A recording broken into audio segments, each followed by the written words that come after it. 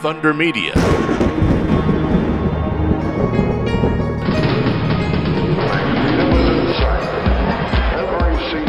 Welcome to Inside Motorsport. Tony Whitlock and Craig Gravel, and we're joined by Chris Lambden, the father of S5000. That's not Formula 5000, that's S5000, the modern incantation of the category that people love so much in Australia and New Zealand.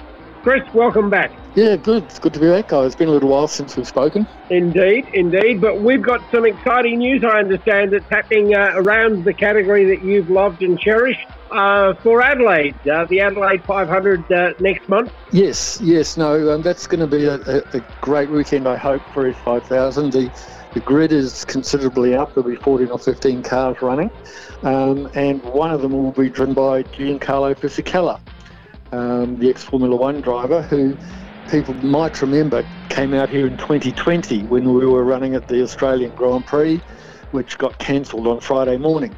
So he's been here before and done a little bit of testing and practice and qualifying, which he did very well, and he's been pretty keen to come back. So he will be flying into Adelaide early that week, and we'll be running in the S5000 races. And of course, he knows that track well, albeit in the longer version back in the Formula One days. Yeah, it's very exciting. I do remember You might think that, but actually his career started 3 months after the last Adelaide race at the Melbourne Australian Grand Prix. And one of the reasons he's keen to come back is because he never actually drove around it and is actually quite fascinated. So I thought the same as you initially, but by amazing coincidence, Melbourne Grand Prix was his very first Grand Prix.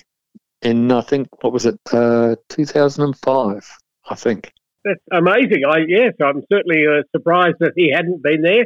I mean, it's one of those things, of course, that people such as Giancarlo Fisichella was a name. I mean, it's a wonderful name to start with. As a Formula One driver, you want a name that is, I mean, Alan Jones. Can you really use that as a Formula One driver? Anyway. Listen, I'm sorry to butt in. Sorry to butt in, but here's a bit of news that you might not have heard. You know James Davison, who came and raced S5000 at the Grand Prix, he had a daughter yesterday, his first child, and the daughter's name is Fisichella. Oh, how fantastic. Oh, wow. Yeah, that's Fissy wonderful. for short. Yes, Oh, fantastic. That's amazing news. John Davison and the whole Davison clan are open wheelers people from way back, as you yourself are. Look, I look forward to seeing you on the grid in Adelaide. I'm sure it'll be a wonderful event. And they did some pretty good racing up in the Gold Coast. And certainly the lads did demonstrably well in keeping them off the walls. Well, that was the big mission for the weekend. Obviously, it's probably, I'm personally a bit disappointed that we're not running at Bathurst, and yet they were happy enough for us to race at the Gold Coast, which to me is a more dangerous circuit than Bathurst, and you can really destroy a car. So I thought that the teams did an excellent job at the Gold Coast. 3, reasonably long races without a single safety car. So, and young Nathan Hearn did the business, and they were pretty spectacular around there, and I'm expecting the same in Adelaide. Do we have a livery for Giancarlo Fisichella to match one of his Formula One cars? I'm not sure. That'll depend on commercial implications in terms of the funding of his trip here and things like that, which is still being finalised.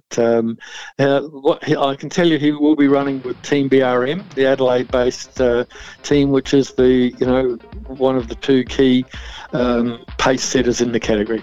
All right, Chris, thank you so much for joining us Inside Motorsport. We look forward to seeing you and the cars on the grid in Adelaide in next month. Thank you again. Indeed. And if you can't get there, obviously it's on all the usual TV and et cetera, that Supercars is on. Inside Motorsport is produced by Thunder Media for the Community Radio Network.